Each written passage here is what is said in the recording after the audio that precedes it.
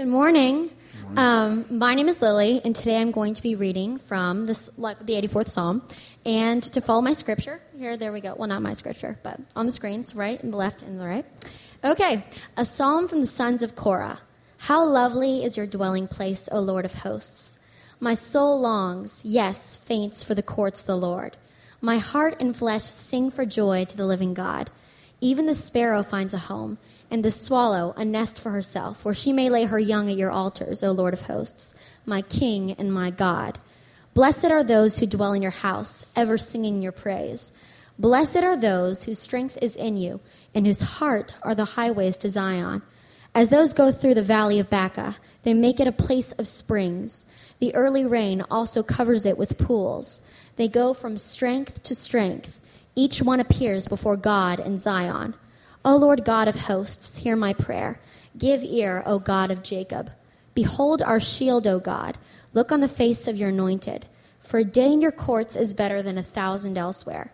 I would rather be a doorkeeper in the house of my God than dwell in the tents of wickedness. For the Lord God is a sun and shield. The Lord bestows favor and honor. No good thing does he withhold from those who walk uprightly. O Lord of hosts, blessed is the one who trusts in you. Thank you. Yeah.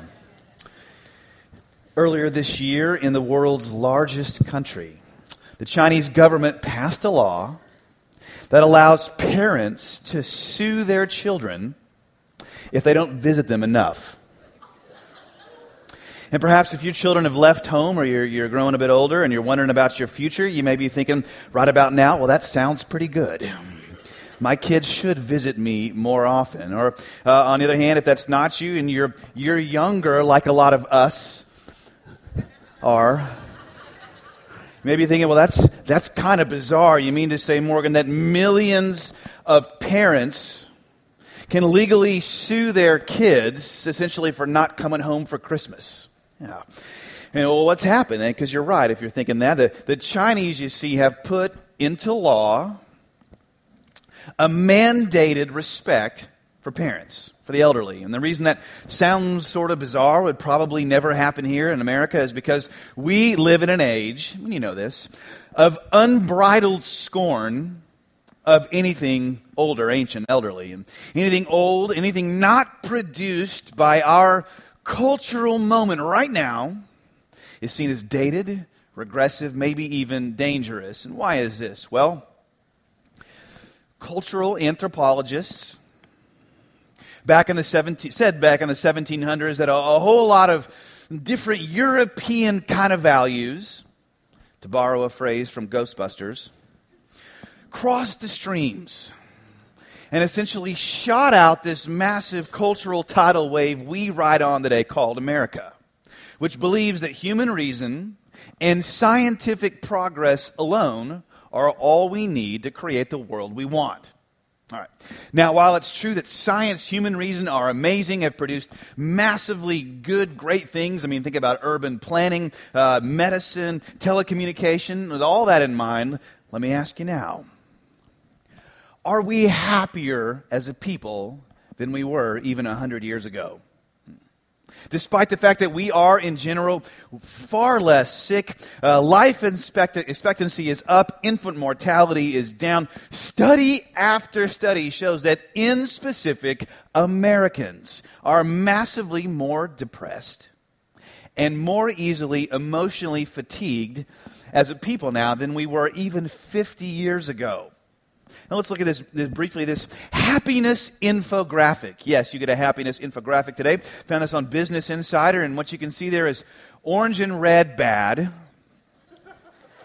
Green, good. These are nations in the world, and you can see that the U.S. and Russia in particular look pretty unhappy, which may explain a lot of the news these days. But look at a number of the nations that are green, where they are. Does this surprise you? These are the happiest nations in the world. It surprised me. I mean, why is it with far more economic, educational opportunity than we've ever had as a nation, why are we less able to deal with life than our ancestors were? Or even than people who have far less materially than we do? Why are we more unhappy than ever? And here's why. Because the Bible has made the audacious claim that human happiness is far less connected to external circumstances and is far more a result of your inner life. In other words, authentic, fundamental, lasting happiness is not circumstantial, but spiritual. Say it again. Fundamental, authentic, lasting happiness in life is not circumstantial, the Bible says, but spiritual. You don't believe me? Sound too good to be true? Well, let's look at the practically spiritual wisdom of Psalm 84 as it talks about the idea of Christian happiness. And today, if you are fond of sermons that begin with points that all begin with the same letter, today is your day. All right. Here we're going to look at the possibility of happiness, the power for it, practice of it, and finally, the person of happiness. Let's begin here with just looking at the possibility of happiness, because not once, not twice, but 3 times in Psalm 84 it says something like this. It says, "Blessed is the one who trusts in you." And the word blessed there is the Hebrew word esher. It's the word that means literally happy. Literally happy, content, fulfilled. And this is saying there's a way of living, there's a way of going about life. There is the possibility of being a kind of person who is happy. Let me ask you, are you happy today? Don't answer. Would the people around you, nearest to you, closest to you, would they say, "Man, that person, you are a happy person"? Are you fulfilled? Are you content? And I hope you don't think the questions beneath you are just something borrowed from a motivational speaker seminar somewhere or a really great TED Talk. And here's why. Because the Bible in general, the Psalms in specific, talk about this subject, the subject of happiness, of blessedness over and over again. I mean, think of the very first word of the Psalms, right? I mean, how do the Psalms begin? Psalm 1:1. This was drilled into me in my private school upbringing. What does Psalm 1:1 begin with? Blessed is the man. Happy is the one. The very first word of the Psalms are about this. And you can make the case that, in fact, the Psalms in general are about this at their core. They're about holding out to you the staggering possibility that happiness is possible in this life right here, right now for you today. And the Psalms are all about showing you how to get it. Now, some of you, especially from a non-Christian background, when you hear this, you may stagger a little bit when you hear that happiness is possible. And to a certain extent, you're thinking correctly, because the premise that happiness is possible, well, let's just admit it, it sounds kind of too good to be true. And you may be saying, "Morgan, I've lived a little bit, or I've lived a lot, or you don't know what I'm going through, or who I'm married to, or who my kids are, or who my boss is, and I'm not convinced that what the Bible says here is true. Morgan, look at the world. There's a lot of unhappiness out there, and even the longer I live, Morgan, unhappier I seem to get." And if that's you this morning, you're not alone. Because many of the world's greatest thinkers, writers, poets, songwriters throughout history over time have said the same thing. And let me put that thought or the tension here in the form of a question to you. And I'll definitely date myself firmly as a Gen Xer here as I do it. Let me ask you, is life more like the movie Titanic or the TV show Friends? Is life more like Titanic or Friends? And you may be saying, "Morgan, neither, because if either of those were like real life, then apparently only white people would exist."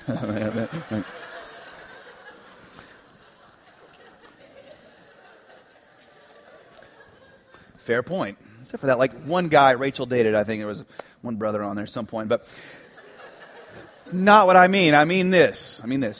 Is life more like Titanic, right, a tragedy where everybody's on a doomed voyage and dies tragically in the dark? Or is it more like Friends, where, you got some hang-ups, but with a little help from your friends, you make it through it, everybody gets married in the last season, and life goes on happily ever after? Now, we need comedies, need laughter to make it through life. It's good medicine, does the heart good. But what does life seem more like to you? If happiness just seems like that's kind of how it's going for everybody, if it seems more like Friends to you, if happiness is just kind of a given, then that means most likely you've had an enormously charmed life. You haven't lived long enough, or you haven't been paying close enough attention to what's been going on around you. But if what Psalm 84 says seems impossible to you, then you haven't looked full in the face at the magnitude of what Almighty God in His Word in Psalm 84 tells you not once, not twice, but 3 times that happiness is possible. Staggering, isn't it? It is. It's enormous. So how is it possible? How does that look? How does that work? It's possible because of number 2. There's a power for it here. Let's find it.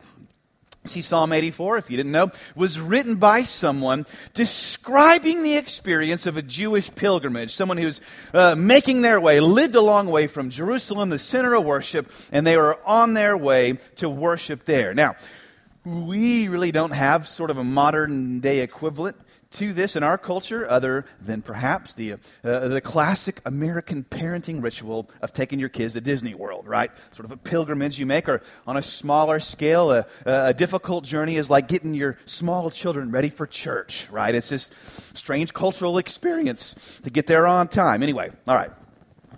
Now, it's likely the author here, he's made this journey before, and he's describing for you, for me, for us, how to make it on a long journey.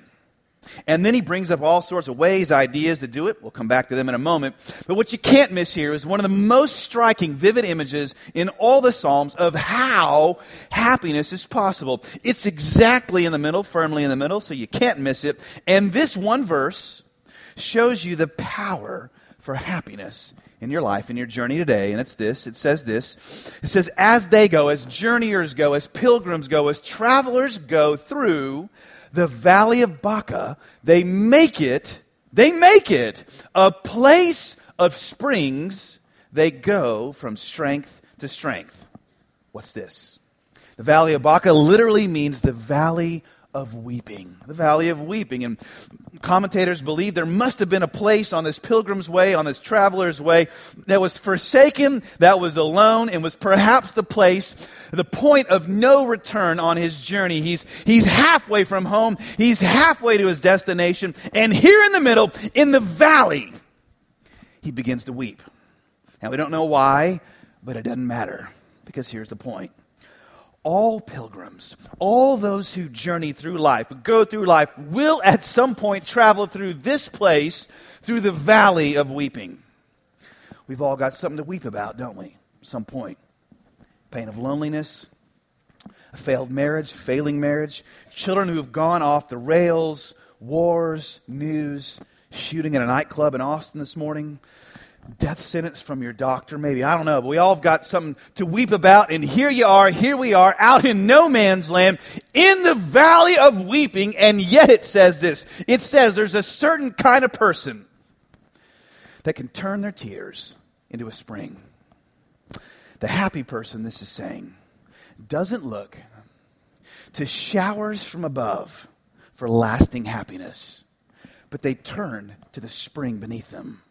And in doing so, they have an unending source of nourishment, sustenance, refreshing. See, the pilgrim, the godly person in this life, the traveler, you're not looking to the outside, to unpredictable, intermittent rain showers of good fortune, good health, good news, good money to quench your thirst, to prosper you, make you feel good. No, the happy person, this is saying, isn't dependent on a shower above. The happy person has got a spring beneath them. And this idea, this comparison of here, this subterranean water, the connection between that and a person's inner life, you see all through the Psalms. Think about Psalm 46:1. I love this. It says, there, again, here's a water scripture. There is a river whose streams make glad the city of God. Now you got to ask, why would a stream going through a city make the city glad? Oh, here's why. Because a city with a stream running through it, catch this, isn't at risk from a siege on the outside. Cities had walls. Let's see, a foreign power or army could approach your city, could surround your city, surround your walls, threaten it. But if you were a city, if you lived in a place that had a stream running through it, a stream below it, how would you feel when you saw an external force come against you? You probably feel maybe even a little happy. You feel glad. Why? Because your life's condition, while it's affected a bit by stuff on the outside, would not be fundamentally threatened. You could make it. You could grow crops no matter what. And that's what Psalm 84 is telling you. It says, while external things may affect you, they don't have to destroy you. This is telling you, here's the point, that the power for happiness comes from having your source of life in something deeper than you, something other than you, which now brings us to the incredible irony of the text.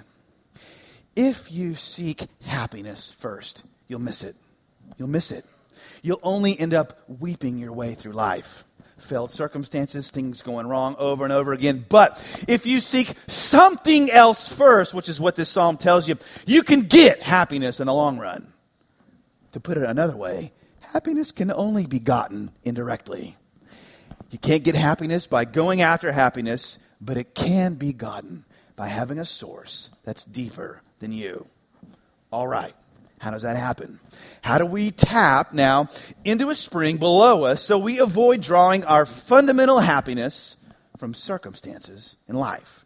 How do we turn tears into a spring? Let's look at number 3, the practice of happiness. There are, conveniently for the preacher, 3 keys here to happiness, to creating a spring below us, and you can see that from the 3 sections in the psalm that all have a happy statement. There's a blessed statement here 3 times, and here therefore is how you practice Christian happiness from Psalm 84. First it says, we should long for home. Long for home. Verse 4 says, blessed are those who dwell in your house, ever singing your praise. This is saying, happy are those who dwell, who put their heart's home in God's home. He's really saying, the psalmist is, God, I'm looking for a place to land my heart, to find happiness, and God, you're the only thing that's big enough for me. I don't know about you, but when I look inside myself, I look at all my desires in life, and I look at what I want to have happen, what I don't want to have happen, I realize, maybe you have, that underneath all my longings is the longing for home. Longing to be safe at home. And here's what I mean by that. I don't know if you've ever taken a trip and you've been gone from your loved ones or your friends or your family for a while, several days, and then you turn and you're trying to make your way back, and you fight the lines and security or that terrible, awful, God-forsaken Valley of Baca, the middle seat on a plane, on a flight, right? You make it through that. You get in your car, you drive to your destination, you get there, but it's late, and everyone, though, is stayed up to greet you and meet you. You go through the door, and everyone runs to you, and they throw their arms around you, and they say, welcome home. We've missed you. We missed you.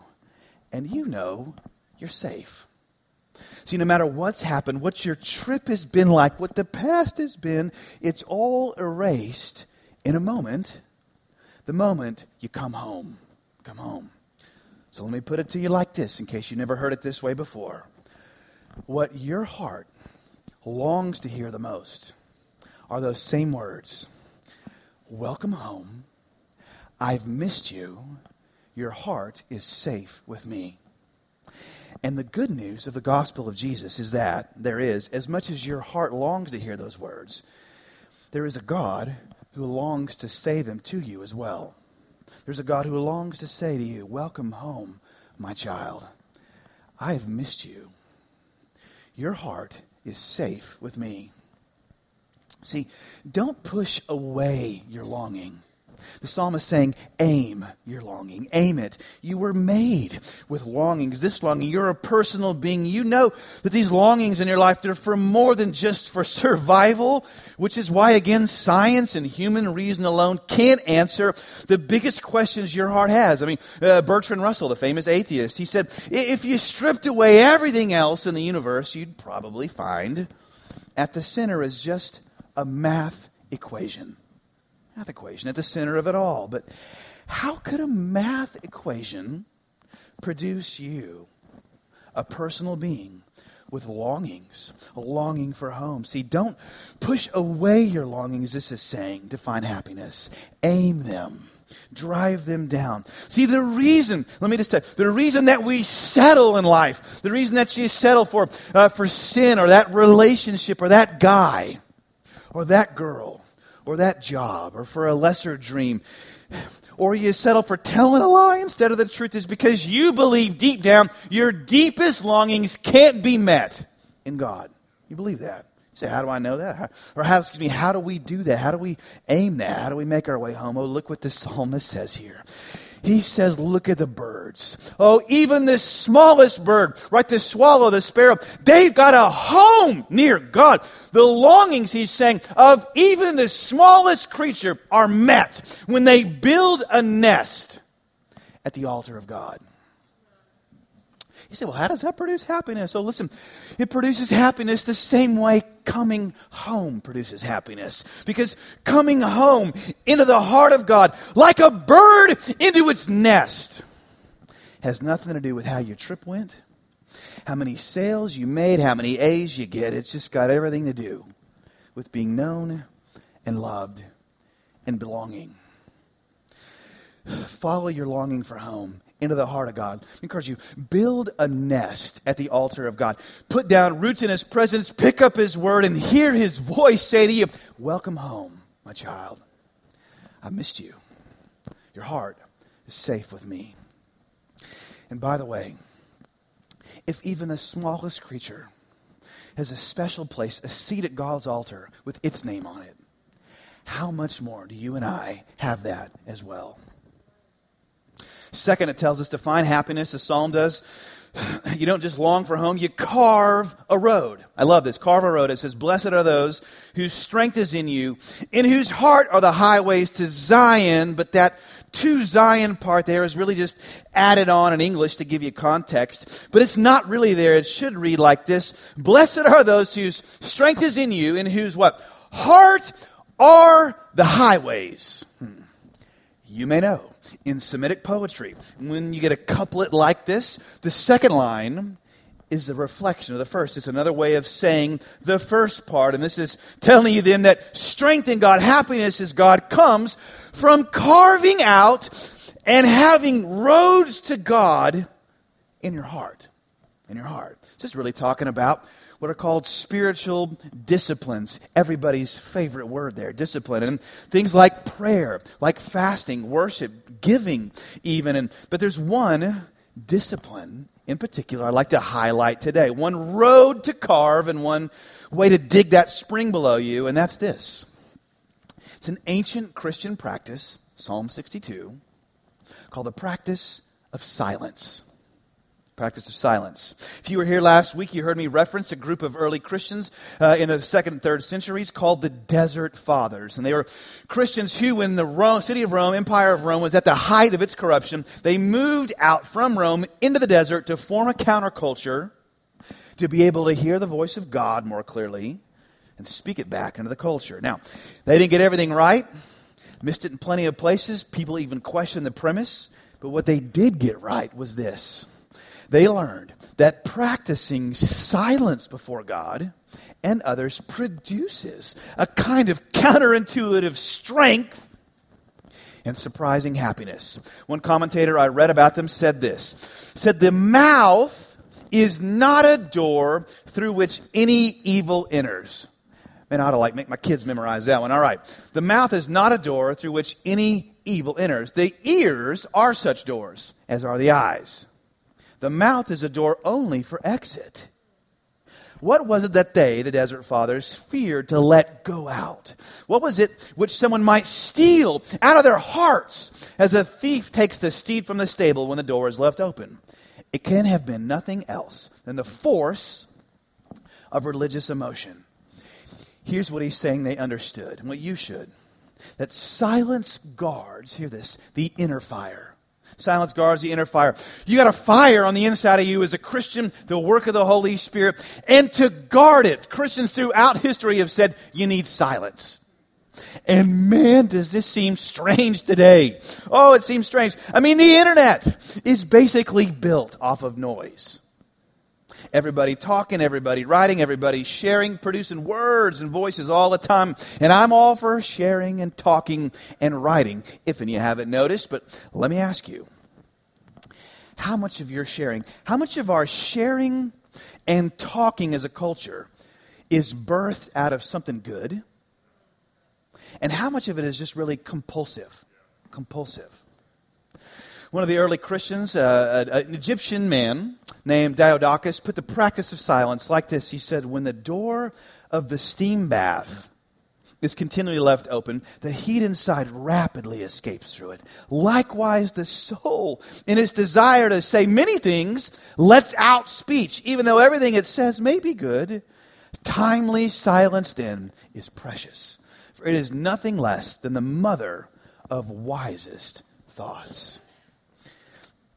This is tough. I get it. And being still before God, silent before God in a globally interconnected, busy world is about as hard as carving a road through the desert. But what this psalm is saying is true. Spiritual strength is having well-worn roads to God in your heart. And if you'll do this, not only will you be going against the grain of the whole world, you'll also be creating space for your best. This says your wisest thoughts. Look, here's how and why silence produces creativity and your best thoughts. When God made the world, Genesis 1, the most creative moment in the history of the universe, what did he speak out of? Silence. There was silence, then creation. And when Jesus came in the New Testament, it was after 400 years of silence between God and people. There was silence, you see. Then the new creation. So friends, church, long for home, carve a road, second, and then third way to be happy here. It says to walk uprightly. No good thing does he withhold from those who walk uprightly, O Lord of hosts. Blessed, happy is the one who trusts in you. All right. Now this one, the final key to happiness, the more I read it, the more I didn't like it. Because at first this sounds like a real nice, common Bible spiritual platitude. It looks like it's saying, you'll be happy if you walk uprightly, because if you walk uprightly, then God will love you and bless you unconditionally. Right? God's love's conditional on your behavior. But then I began to look, and the word uprightly is a bad word. Because it doesn't just mean behave well, it means behave without blemish. Behave perfectly. It's literally saying, this is saying, behave perfectly, walk perfectly in every way, and then God will love you. That's insane. How can I do that? How can I put on a perfect moral and emotional performance every day of my life? How can I walk without blemish at every moment? I can't. You can't. We can't. And therefore, what I want you to see about this third happiness statement is it's kind of backing you into a corner on purpose. And it's really just not a help to you at all unless you see what it's pointing you to in the end. Which is this, finally, number 4, the person of happiness. Because the writer of the psalm here actually brings up and contrasts two people at the conclusion of the psalm, at the finale. And one is intentionally, and one is supernaturally. And seeing the first gives us the key to seeing the second and the key to the whole psalm. Look at this mysterious little verse near the end. It says this. It says, "O God, a day in your courts is better than 1,000 elsewhere. I'd rather be a doorkeeper in the house of my God than dwell where? In the tents of wickedness." And at first, again, this may sound to you like another way of saying it's better to be good than bad. Better to be in a doorkeeper than to dwell in the tents of wickedness. Doorkeeper good, tents of wickedness bad. Until you realize who it is that's speaking here. Who's speaking? Who's writing this psalm? Did you catch it? All the way back at the beginning in what's called the superscription. It's not David. It's not Moses. It says this is a psalm of the sons of Korah. Who was Korah? Korah was a figure from far earlier in the Bible, during the time of the Exodus, in the days of Moses, and Korah was a priest. Korah was a Levite in charge of leading worship, of leading people into God's presence. A good man it seemed, but then Korah, we see, he couldn't find happiness. Korah's heart, we read, though he was around God, though he was around God's presence, though he was a leader in his nation, though he knew everything about God, he substituted knowing about God for ever really knowing God. And here's what happened. Korah, we read, was perpetually insecure. Korah was always discontent, always wanted more position, more applause, more recognition. And it ate him alive. And after a while, it wasn't enough just to be a leader in God's nation, leading people towards God. Now, Korah had to have it all. And he accused Moses of the very thing he was guilty of, which was wanting too much power. And isn't it ironic, don't you think? And isn't that the way human beings are? We accuse other people of doing the same thing we're guilty of in our own hearts. See, Korah, he accused Moses of wanting too much power, not sharing leadership, even though it was Moses who had put him in his position in the first place over all the singers. And Korah incited a rebellion against Moses. And when Moses called Korah to come up and meet him and work it out and hug it out, Korah instead stirred up all the people in the camp while he stayed home, the Bible says, in front of his tent. And this is what the book of Numbers 16 says that Moses and God did next. It says, and he, Moses, spoke to the congregation, saying, depart, please, from the tents of these wicked men, and touch nothing of theirs, lest you be swept away with all their sins. So they got away from the dwelling of Korah, Dathan, and Abiram. They came out and stood at the door of their tents. And as soon as he had finished speaking all these words, the ground under them split apart, and the earth opened its mouth and swallowed them up with their household and all the people who belonged to Korah and all their goods. And while this may seem harsh to you, I don't have time to talk about the justness, the rightness of what this was and what happened. Here's the point. Can you see? Korah's unhappiness in the end swallowed him up. Swallowed him up. And where did it happen? Oh, in his tent of wickedness. What is a tent of wickedness? So a tent of wickedness is anything you make your heart's home in beside God. I mean, a good thing can become a tent of wickedness. I mean, because in a sense, can you see, Korah wanted a good thing. Oh, he wanted to be a leader, influence people. He wanted just a little more leadership. Oh, but he didn't just want the thing for what it was. He wanted the thing to be his heart's home and his happiness. His heart's home and his happiness weren't in God. They were in his position. And positions are good. Relationships are good until they turn into ultimate things, like everything else. Relationship's a good thing until it becomes a thing you have to feel okay, to be secure. And the thing that you put your happiness in besides God, it just swallows you up in an end because there's no end to it, no bottom to it. There are consequences that happened you couldn't even have predicted. And that's what the writer of Psalm 84, this son of Korah, is pleading with us to see. Years later, centuries later, this descendant of Korah, he's looking back at his Levitical forefather and saying, oh, I don't want to go there. I don't want to go down in a tent of wickedness. I don't want my heart's home and happiness to be in anything other than God. And the best way, he goes on to say, the best way to know how to do this is just to say, oh God, I'll stay on the outside. God, I'll stay on the threshold. I don't even dare to get into your presence. But what the New Testament shows us is that there's something better than what this son of Korah could have possibly imagined. Because what the New Testament shows us is this, that centuries later, there was one who came, and he did what Korah and no other person could ever do. He trusted God perfectly. He walked uprightly, without blemish, at every moment of his life. But what happened to that man? What happened to Jesus of Nazareth? Did he receive every good thing, any good thing from his Father? No. He was a man of sorrows, despised and rejected. And though in reality, he was the ultimate tent, he was the ultimate meeting place between God and man, he was swallowed up. He went down into the ground, into the grave for all us Korahs. all of us, little chorus, that we could go free from our tents. He lived a life we never could have lived, died the death we should have died, that the promise of Psalm 84 could come home, be true for us today.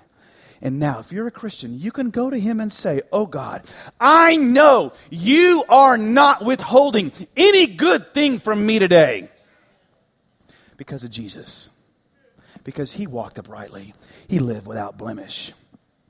See, to be a Christian in this world, church, is to have your happiness buried and to keep on burying it in a spring not of this world. And therefore, you got something this world can never take away. Ever take away. Jonathan Edwards, the great American theologian, 18 years old, preached his very first sermon on this subject. I'm sure far better than the one you just heard. He called it On Christian Happiness. And here were his 3 points. He gave 3 reasons why Christians can and should be the happiest people in the world. And these things hang on my office, the wall of my office. I read them every day. He said this: first, your bad things will turn out for good. Your good things can never be taken away from you. And number 3, your best things are yet to come. Oh, church, all these are ours. They're true for us in the gospel. Let's pray as we close.